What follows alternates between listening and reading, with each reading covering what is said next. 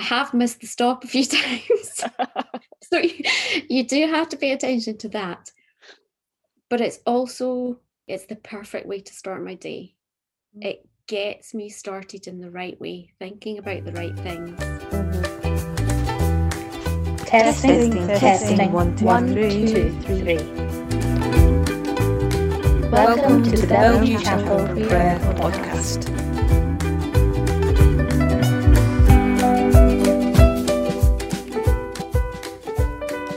Well, Lynn, it's great to have you. Welcome to the Prayer Podcast. Thank you. So tell us, how long have you been in Bellevue? I started coming to Bellevue when I was 5 or 6 years old, in the Sunday school, as was then. And then as a group of kids from my sort of neighbourhood, we used to go, and as the years went on, they dropped out, some quite quickly, some a bit later, until I was the only one. I feel like I've always been there because I don't remember not. Wow. It's always been another family, even before I realised that it was my family. In terms of your journey of faith, did that just come slowly and gradually? It did. I don't have a testimony as to when I became a Christian. I always believed, and when I came to church and I came to Sunday school and Ducos and Coveys and YF, I always believed it all to be true. I mean, I was baptised in 1991, which is when Billy Graham came to Scotland, and I remember singing in Murrayfield and the formation of prayer triplets before that, and it was all part of the thing.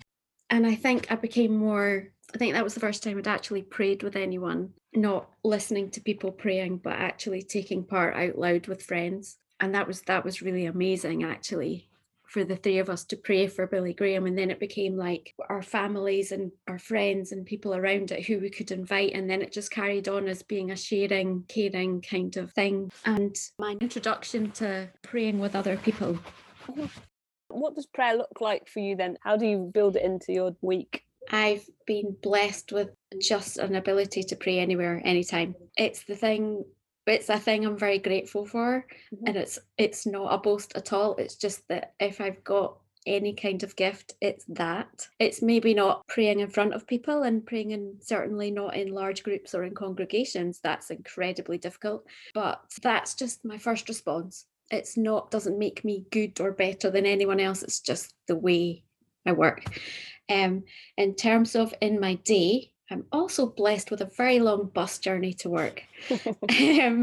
And when I worked at the Western, I used to walk through Inverleith Park for about half an hour to get to work. And it occurred to me, I love just being in God's creation and outside and with nature. And that automatically takes me to God. It just does. And so I found it quite easy to pray about things on the way to work. But I'm having to concentrate on where I'm going, and there are distractions around. There's people walking their dogs and making sure you're going the right way. When we moved out to the Royal Infirmary, the bus journey is just so hard and so long and tiring, and you feel like it's a waste of time, until I realised that actually that's a blessing and that I can spend that time praying. I don't need to do anything else. I'm not driving the bus. I don't have to pay attention to anything. I have missed the stop a few times. So you do have to pay attention to that. But it's also the morning bus journey. It's the perfect way to start my day. It gets me started in the right way, thinking about the right things.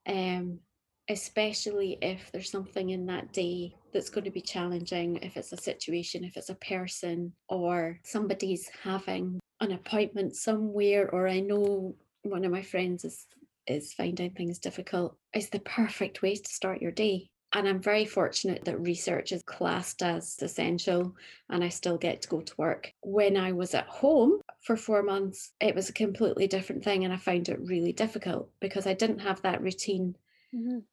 And I didn't find it at all easy. So I salute people who are working from home, because I found that really, really difficult. It affected your prayer life and the ability to pray. It did. It affected not having a set time and a set way to do it. Affected me a lot. And I found I was just going through my day and then praying for something in little bits, and I would just do little bits instead of I feel like it's a conversation and I meander, which you've probably realised by now, and possibly ramble on a bit. But that feels more like a chat and a conversation to me. And I wasn't having the benefit of that. And I felt really unsettled and I felt not as close to God because I wasn't managing it. And I didn't find an answer. I didn't find a solution. The way that you describe it, this conversation, I think a lot of us would really seek that in the way that we pray. And I just wondered, has it always felt that natural, or is that something you've just developed over the years?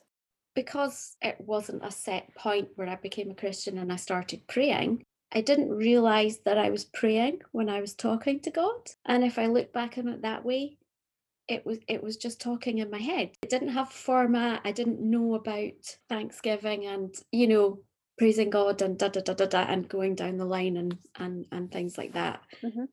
That's more helpful. And prayer isn't just asking for things. There were more questions about how do you do this and what does that mean and things like that. I feel like it's developed into more of a gift. And I love it because for a long time, I've struggled with not being an upfront person, not being able to serve in ways that draw attention to me, because that's just the opposite of what I want and who I am. But just to serve quietly and to know that I can be praying for the world and situations and everything, and it can be unknown. Just it means more to me. And I think just knowing that that's just as important. Has also been a journey, but yeah, that's really developed into this is what I can do. I can just about stand up front and play flute, but I'm this is like something I can do one-to-one, and more recently in the last however number of years being a lot more comfortable praying with people, praying in very small groups and things like that. And I guess just this year being much more aware of I shouldn't just receive in that way from people, because I've felt enormously blessed when chatting with someone and they say, well, can I pray for you? And just the blessing that is. I'm thinking, I need to get past my own issues, and I'm stopping God from blessing someone else and realizing that it's nothing to do with me. It's not me, that it's God that's doing it. Amazing. Lynn, it has been fantastic to chat. Thank you so much for your time. You're very welcome. Thank you.